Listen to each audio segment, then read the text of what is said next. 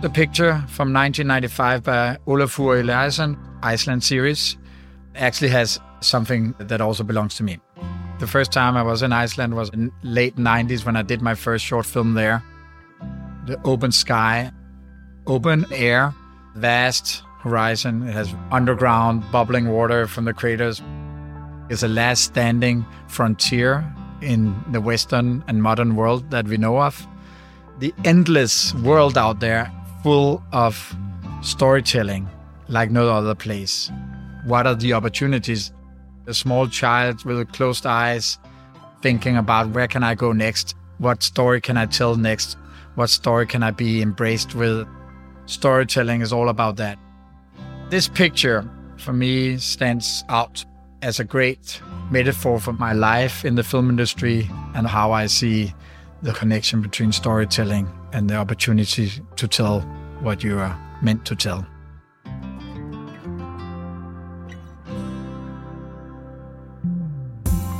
My name is Tina Jøn Christensen, and I'm the host of Danish Originals, a podcast series created in partnership with the National Gallery of Denmark and the American Friends of the National Gallery of Denmark. Our goal is to celebrate Danish creatives who've made a significant mark in the US. Today our guest is Kim Magnusson, a Danish producer and entertainment executive. Welcome, Kim. Thank you. It's very nice to have you here. You recently went to the Oscar luncheon at the Beverly Hilton Hotel. Actually, the hotel where my company celebrates the Golden Globes, so I know the intimate ballroom that you went to very well. At this event, you had a picture taken with all the other Oscar nominees on stage.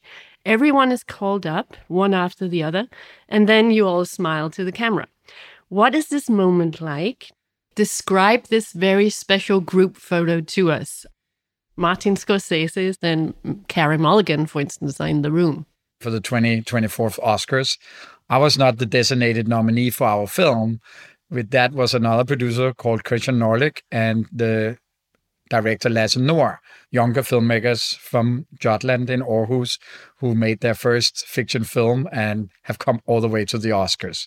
So that is an amazing moment. And I can talk to that moment because I've been on that stage 7 times myself before and have additional 5 other films that has been nominated that I produced. It was my 12th time at the luncheon. It is a special moment every time you go there. Because I always say to people, and especially here also with my fellow filmmakers on this film, I said, you just have to enjoy this moment and you have to enjoy it in full because the Oscar luncheon is the best event around the Oscar ceremony. Everybody in that room together with fellow nominees. There's a lot of what people say in Hollywood, a lot of love in the room because everybody is nominated together. Robert Downey, Ryan Gosling, they're all like nominated along with a short filmmaker from Denmark their first time. So they're in the same boat. They're equally nominated. And that's what that whole luncheon is really about, to embrace the filmmakers and their craft. They're all winners on that stage. Specifically on that picture in the room, you have drinks, you take photos, you talk to people, and then you eat. And I remember one year I was nominated. I sat with Michael Mann and Christian Bale. So everybody sits together, no matter what kind of category you're in. People clap when your name is mentioned and you go up there. And that class photo, of course, is something that you want to have on your walls for the rest of your life. Everybody's smiling and everybody's there. And that's one single moment. They're all Oscar winners in a way. And the reason you were there is that your film is nominated, Night of Fortune, or Ridder Lykke, as it's called in Danish. It's a short film that was directed by Lasse Nord. It's not the first time that you're nominated, actually, far from it. This is your 8th nomination, right, where you are actually named. As I said before, this one I'm not named because there's a rule at the Academy that you can only be 2 designated nominees. It was Lasse and Christian who came to me with this story since they were in high school, worked their way up, and have their company together and made a call for short films in Jutland at the Vestdanske Filmpulje, or the West Danish Film Fund, where we were selecting 4 pieces of work that needed to get financed. And I was the head of that committee to spearhead which 4 films.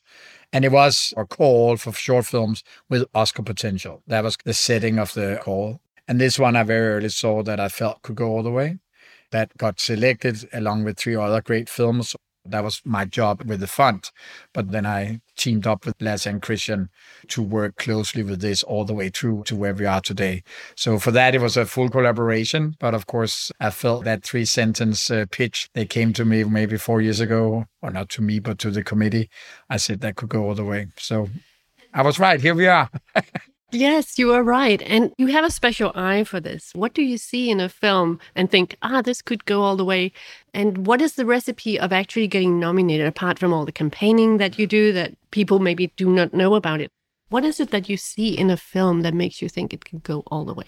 I don't know. And a lot of people always ask me that and say, oh, you're here again. And how can you do this over and over? And you must be doing something. And I say, listen, and I always say this, and I have to say that as a disclaimer, because it is, you can only go to the Oscars if you make a great film.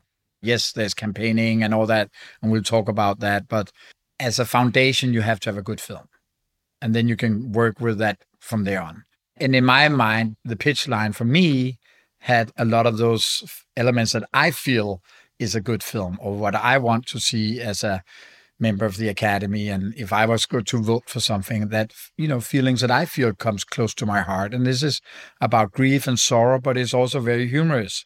When I talk to young filmmakers and talk about short films and how to start and how to tell your story, I always say, if you can twist your story with a humorous way, then you're really far along, in my mind, because I think the short film medium compared to feature film is something totally different. You have to have a quick first act, which basically is the first scene getting into the film, so the setting is done. And then you have a long second act.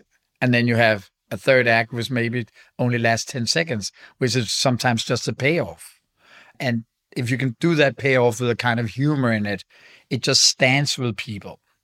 So if I look at some of the early short films we did with Anders Thomas Jensen, we had those same things, a quick start, the long middle, and then you might have just one sentence that was the payoff. And that got people to think. And it was always humorous. His way of filmmaking has humor in it for sure.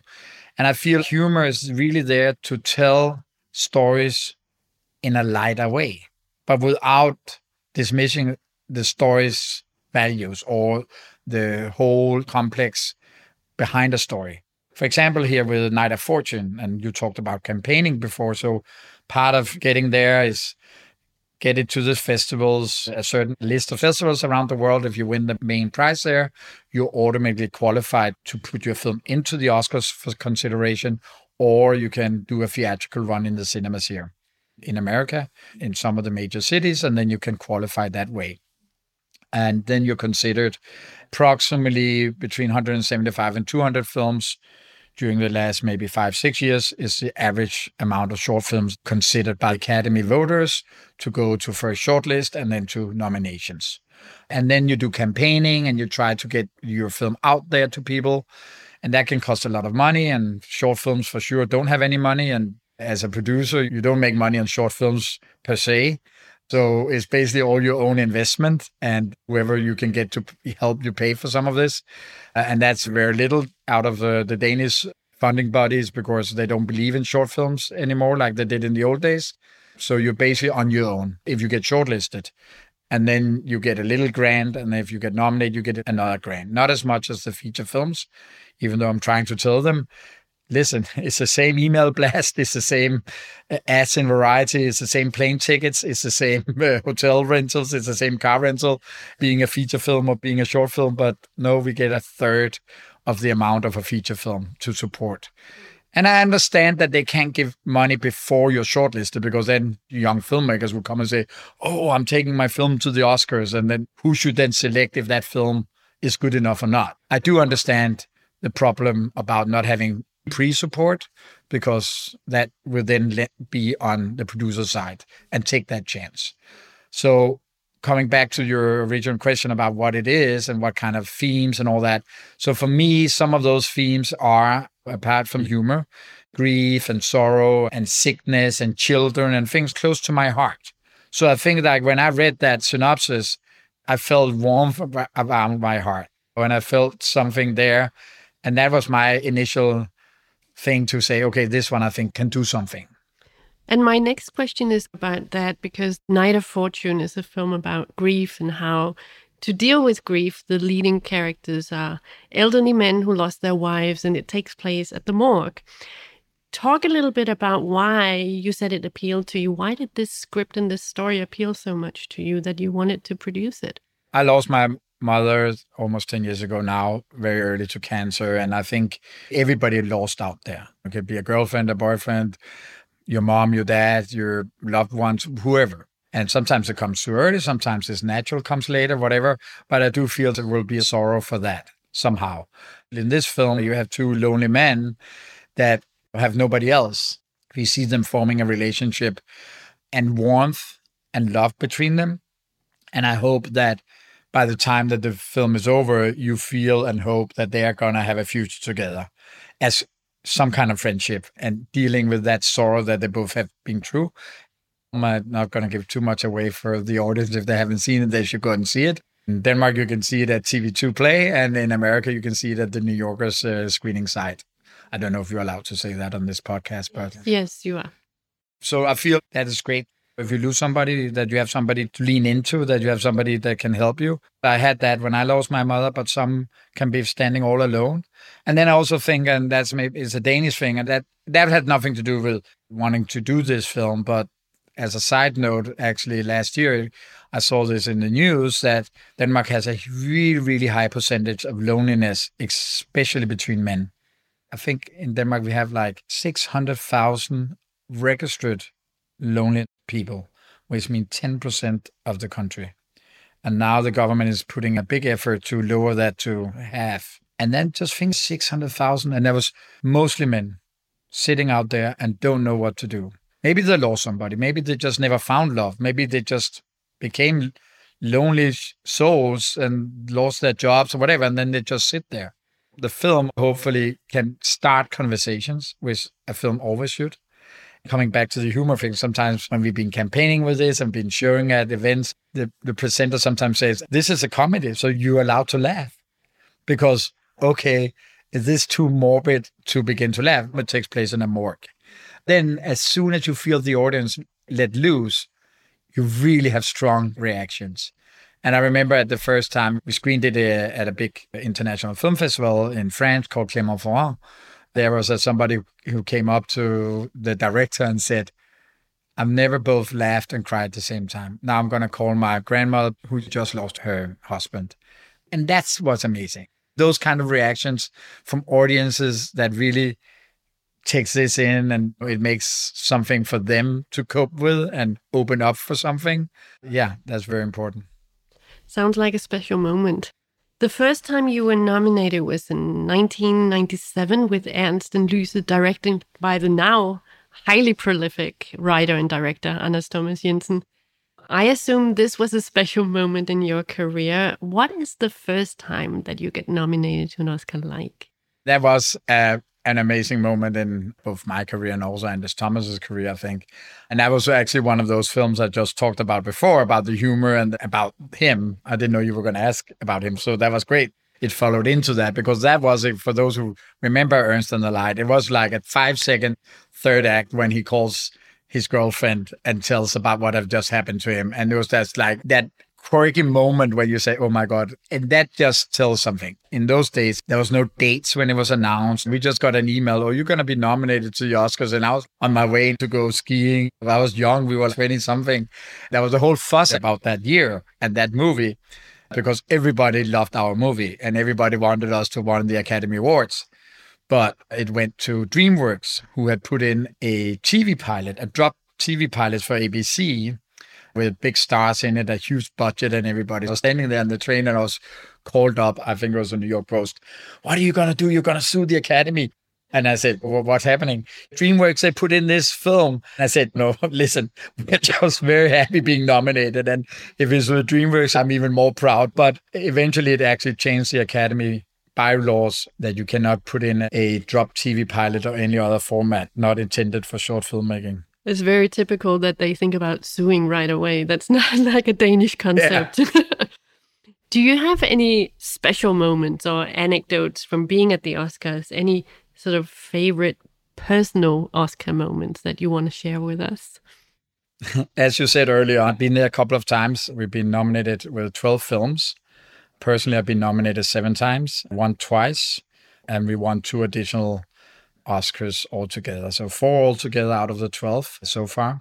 We never know what happens with this 12 coming March 10 in a couple of weeks. But of course, standing on stage with my own Oscar, those 2 times that happened, is very special. It was kind of surreal for the first one. We were young and it was like, oh, great. We did these 3 films in a row after Ernst and the Light. Then me and Anders Thomas Jensen was nominated 3 years in a row right after each other at that time, and eventually won with Election Night in 99.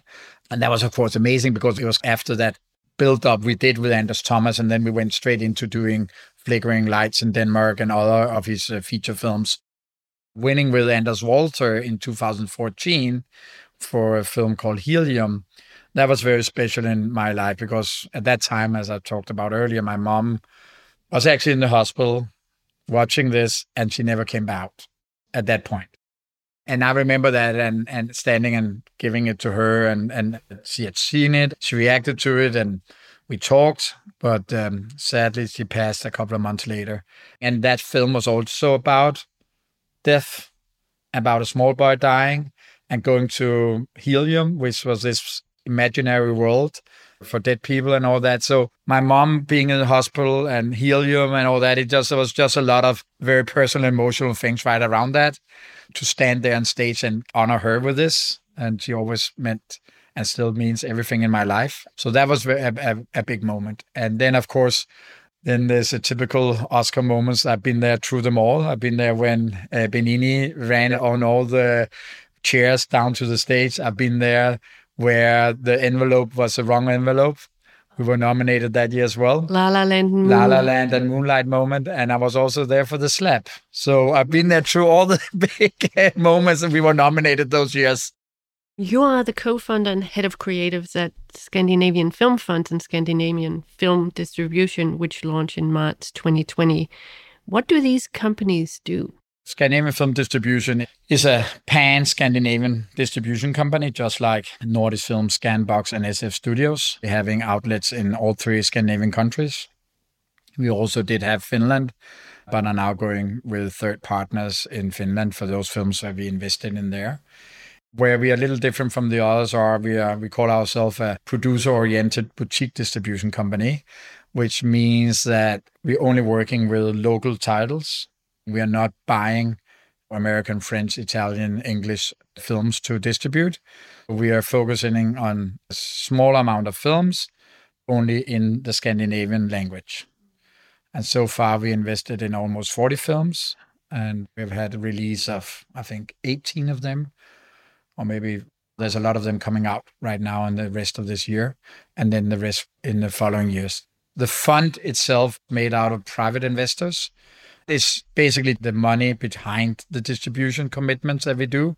What the distribution company does is buy the rights to distribute a film. You give the producer a certain amount of money for the film, and then you get the rights to distribute it, and you take it out to the market, theatrical, streaming, video on demand. DVDs actually are still being bought, physical DVDs. And then for that, you make a little profit, hopefully, if you're doing well and if the film is selling well. And then you get paid back your money with interest. That's basically how the mechanics behind the distribution company works. And you mentioned that you've produced a lot of feature films too. Anders Thomas Jensen's films, among others, and recently Christian Lolige's The Kate Dynasty, eller Kagefabrikken in Danish.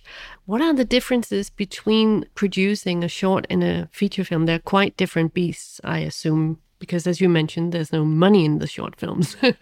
Thank you for asking that, because it is a great question, and people are like, oh, you have no money, why do you keep on doing the shorts? And I do the shorts because that's where you find new talent, and new talent needs to do shorts to prove themselves in order to get the findings for a feature film. At least 99 times out of 100 is how that should go, and also how our support scheme in Denmark and the Nordics and Northern Europe and basically also everywhere else in the world, there's very few people who wants to give somebody money if they can't see what that person have done before. So basically, yes, it's the same in a way. It's just a much longer shoot on feature films, of course. But what it is for me when I talk about those things is the feature films becomes a commodity. It becomes something that you have to sell. It becomes something that you have to make sure can sell. And that means that you will have to take actions on the film to make that happen. With a short, you have the freedom to express exactly what you want to express as a filmmaker, because there's basically no money in it. Or at least we're not doing any of the shorts to try to make money. But when you do a feature film, you have to work around what is it out there? How can we sell this film? How is it sellable? Yeah, you can have an art house film that maybe doesn't sell a lot, which is a great film. And I've done some of those as well, of course.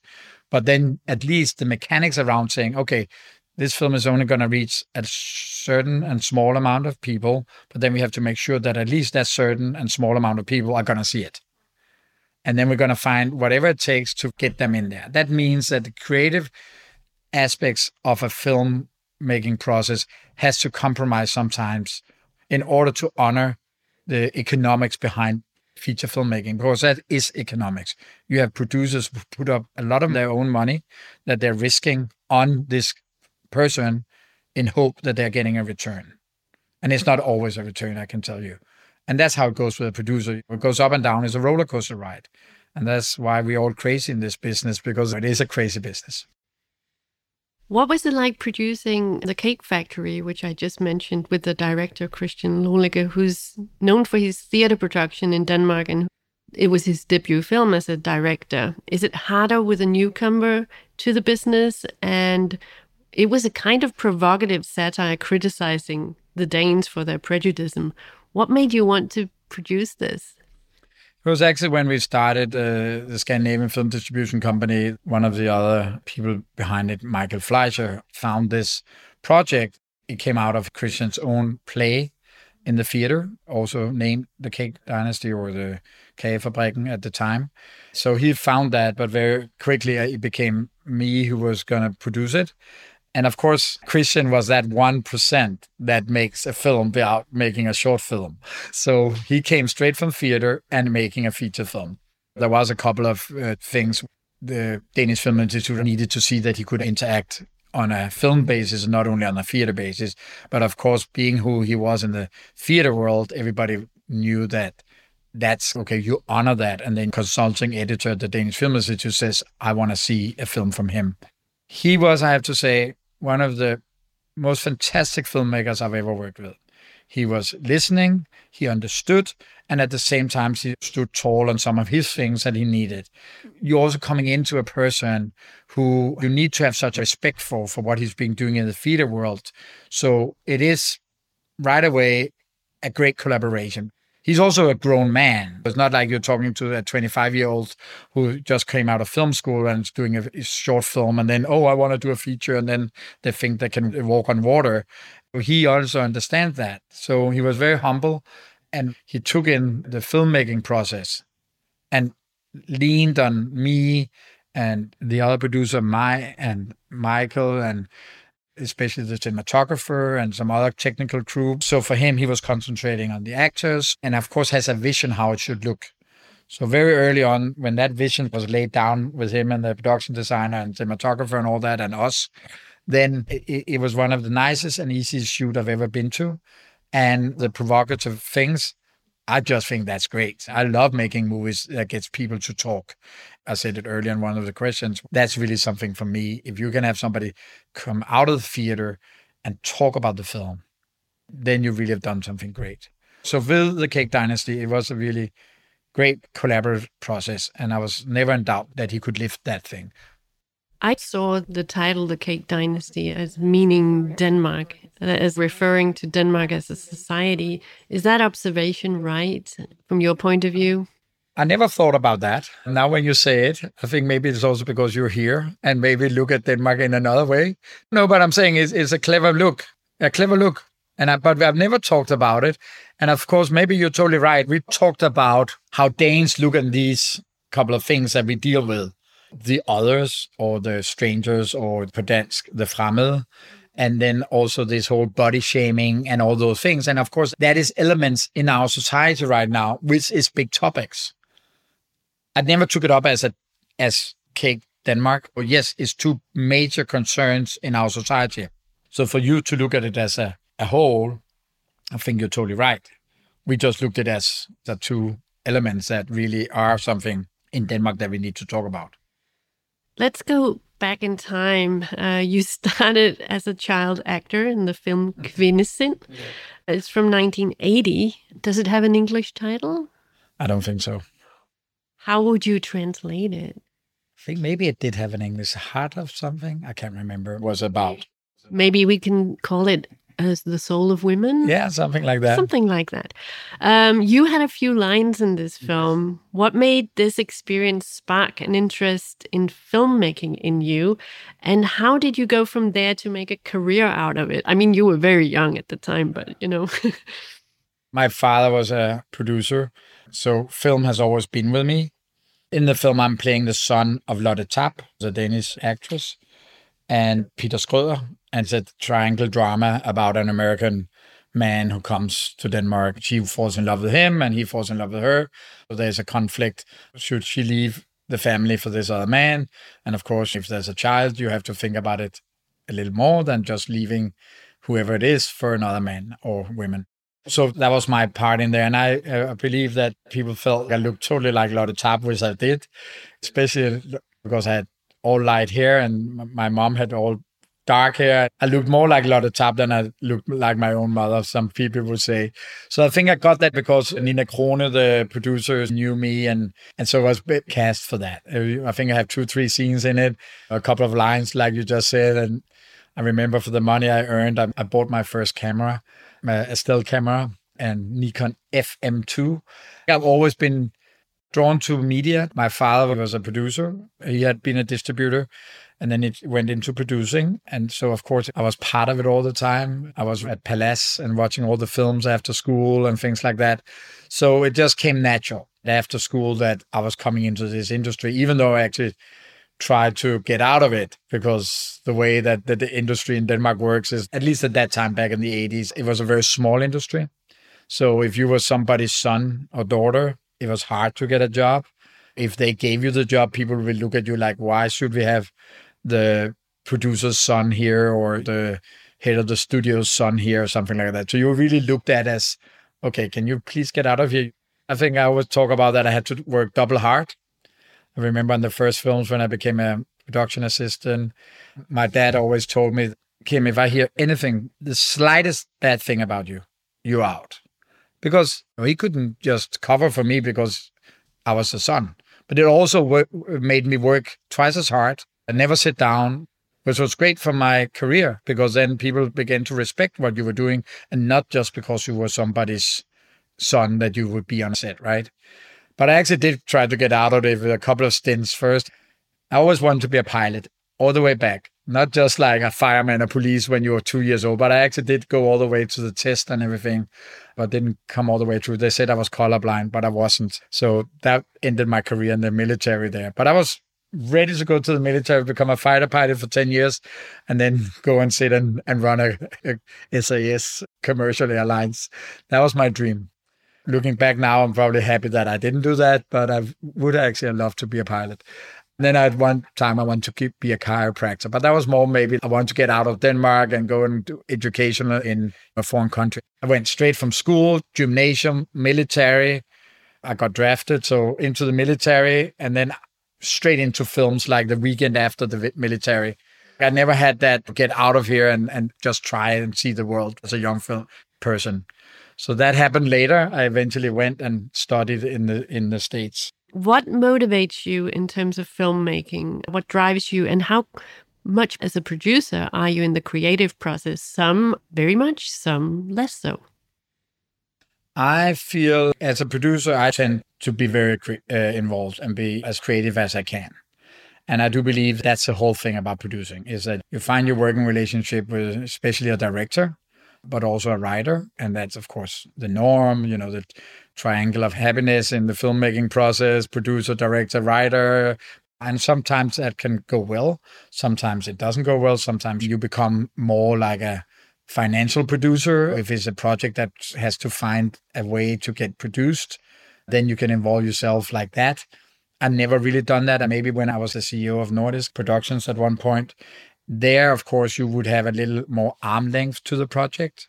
There, of course, not a project David greenlit that I wasn't behind, but of course, I was not physically and emotionally in it like I would be on my films as M&M, my production company, as a producer, because there you're both hands-on and you're owning the companies, all your money which is at stake and all that.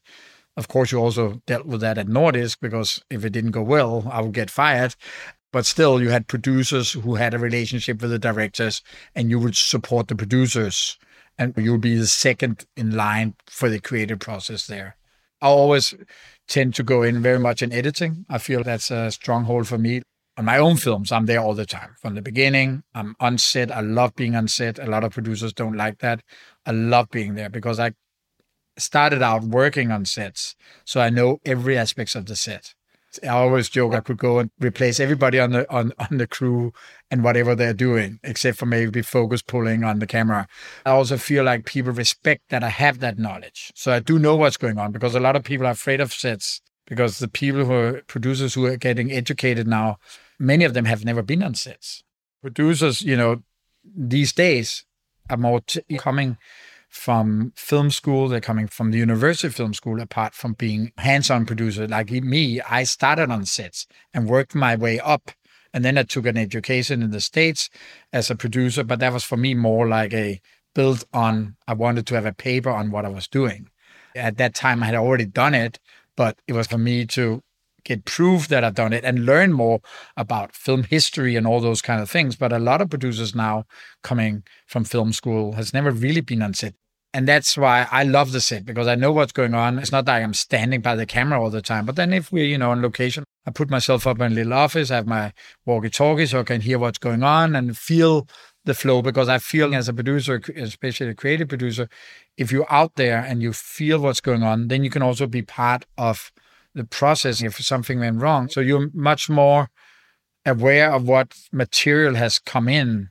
When you go in the editing phase, you also remember that, didn't we have a shot? Let's try to pull that in or something like that.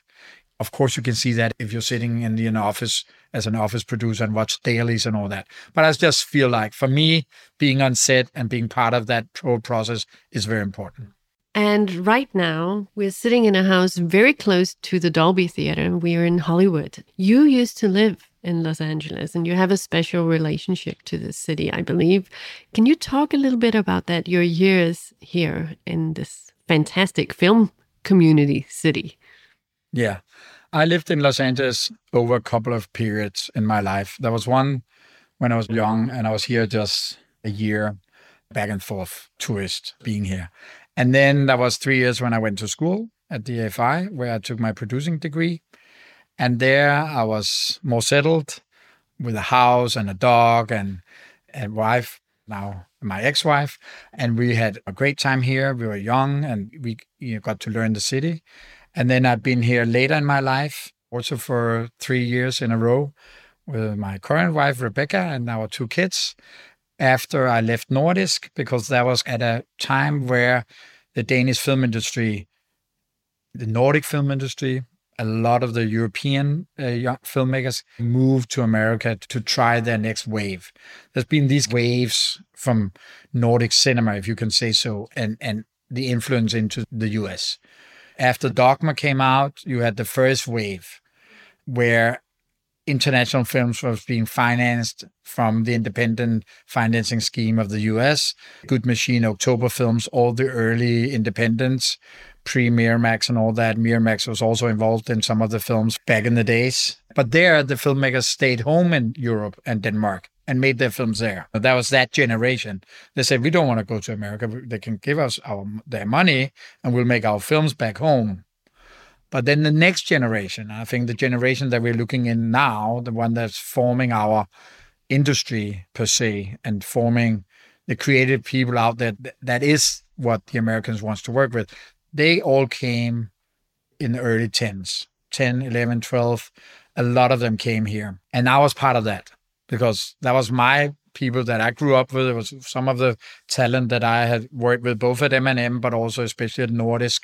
And at that time, I needed to reinvent myself and become a producer again. And I had that view on saying, okay, I want to be more international based than being in Denmark. So I invested in being here those 3 years. Rebecca and I, we had those 2 small kids.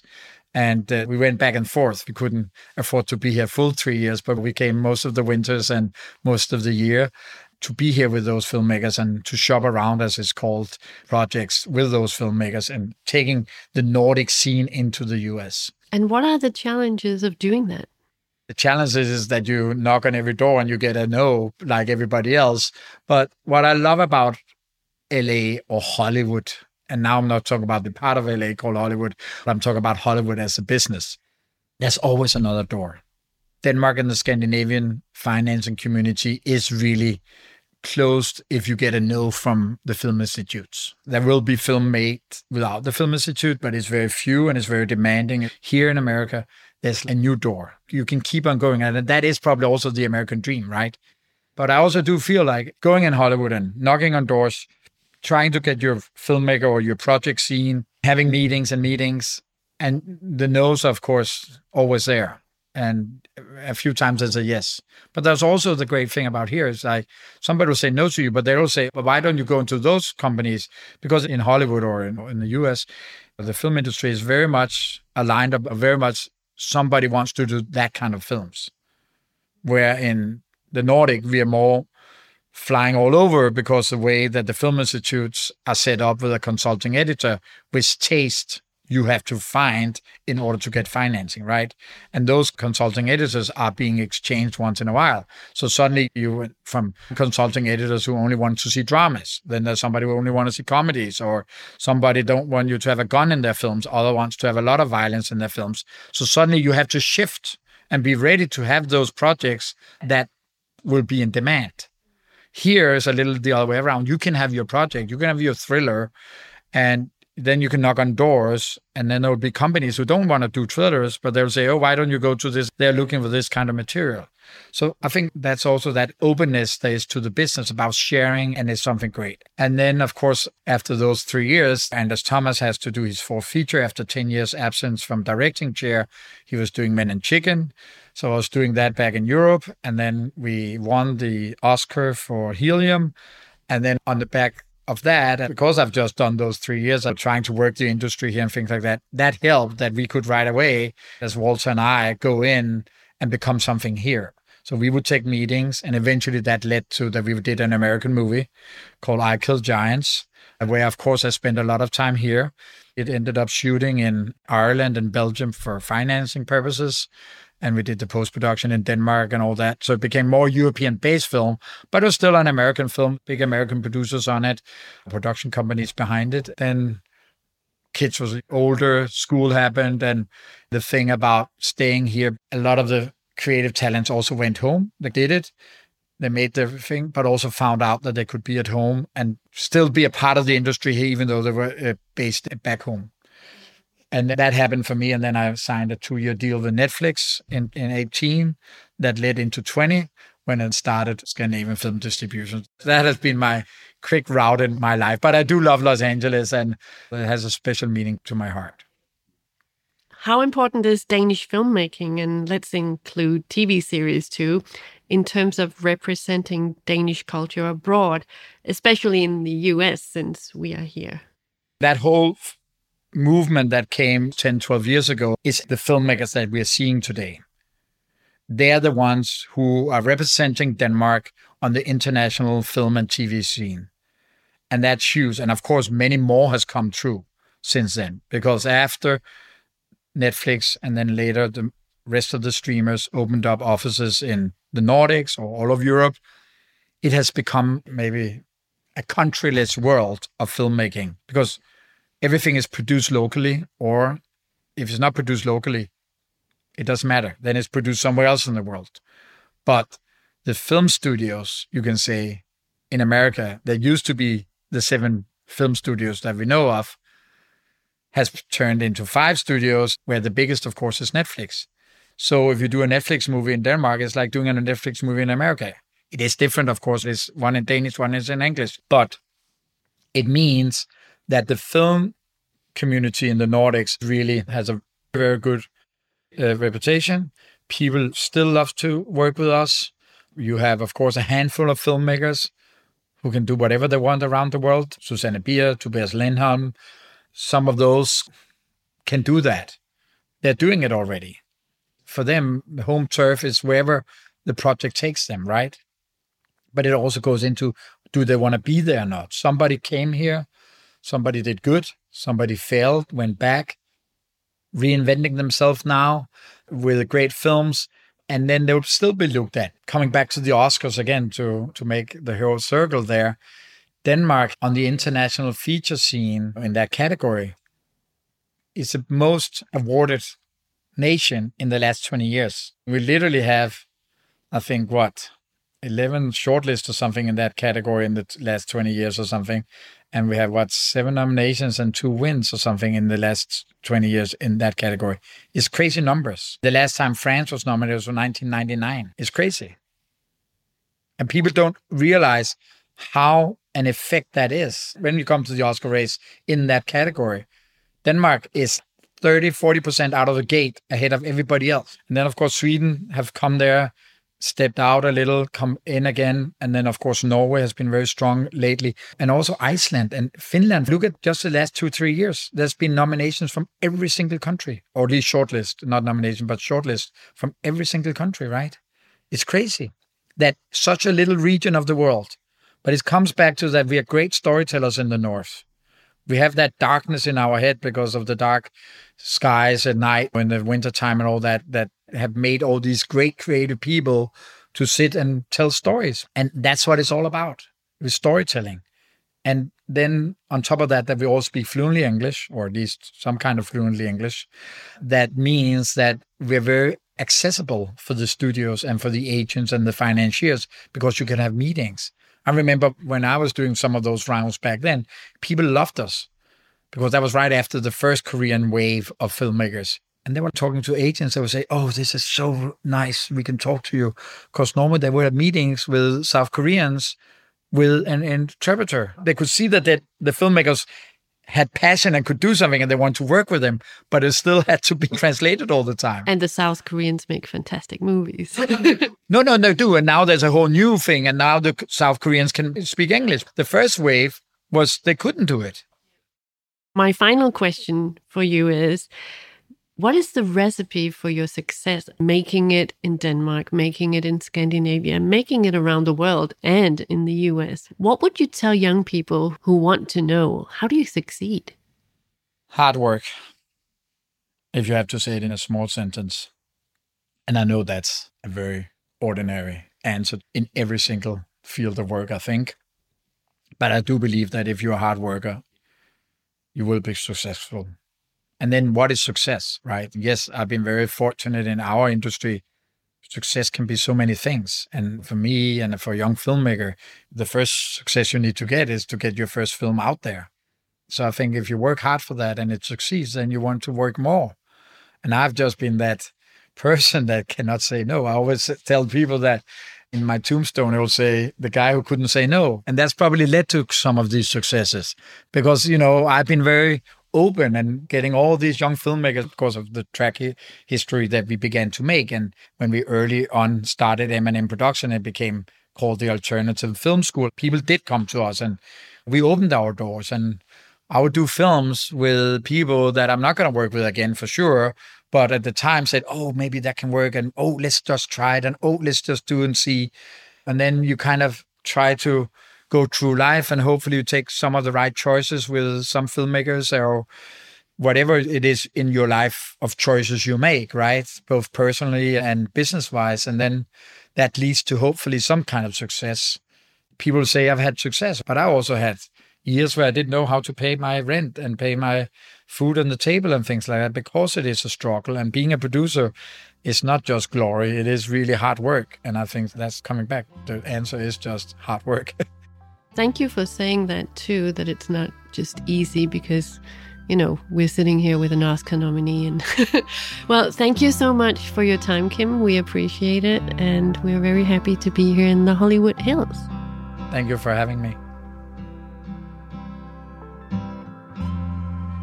For today's episode, Kim Magnusson chose Olafur Eliasson's Iceland series from 1995 from the collection of the National Gallery of Denmark.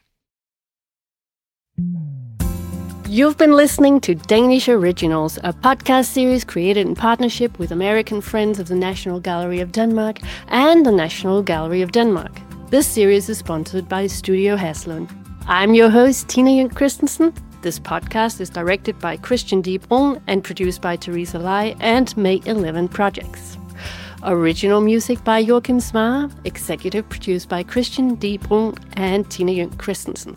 Please subscribe to Danish Originals wherever you get your podcasts, share it with others, leave a review, find us on danishoriginals.com and follow us on AFSMK's Instagram and Facebook.